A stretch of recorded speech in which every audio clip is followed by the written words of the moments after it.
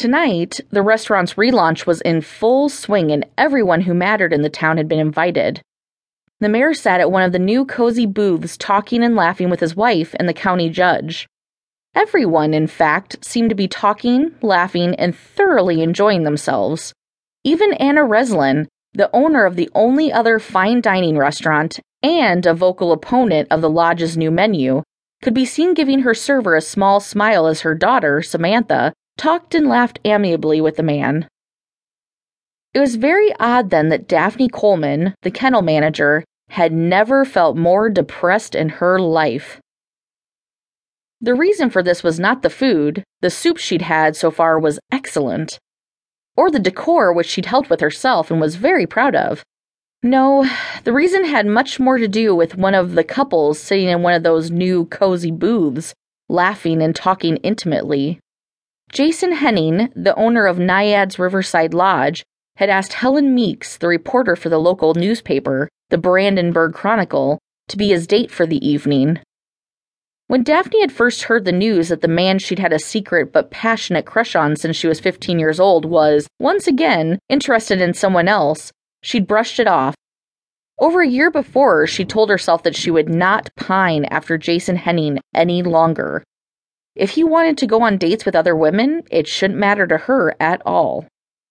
It wasn't until she'd arrived at the restaurant that night, it wasn't until she'd seen them together, Helen with her sleek dark hair, slim figure and red lips, and Jason looking incredibly and easily handsome in one of his best suits, that she'd realized it did matter to her. It mattered a great deal. She tried to ignore it. Truly, she did. But every time she turned to the right, there they were. And it seemed like they were always laughing, and Helen Meeks was always putting one long, elegant hand on Jason's arm or shoulder. Without thinking about it, Daphne had started comparing her own looks to the hard but elegant beauty of Helen Meeks. She found herself doing this with all of Jason's girlfriends. Where Helen's hair was sleek and straight, Daphne's hair was thick and poofy. Though the light brown color was similar, somehow Helen's looked deeper and richer, causing Daphne's to look flat and mousy by comparison. Daphne's eyes were small and green, where Helen's were wide, heavy-lidded, and brown. Daphne's height was average, where Helen was tall and long-legged. Daphne told herself to stop. She'd done this with every girlfriend since Cassandra Weatherstone in high school. It always made her feel worse. She told herself to focus on the dinner or the way the decor had turned out so nicely. But no matter what she tried, nothing seemed to compare with the laughter emanating from the corner booth just 2 tables away from her. "Daph, are you listening?" Daphne, startled, jumped and turned to face the girl across the table who had spoken to her.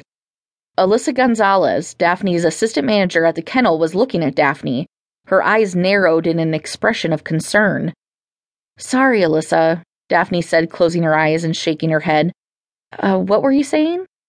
"I wanted to know if you could talk to Jason about hiring Manny for the summer," she said. "I know there'll be open spots in the restaurant."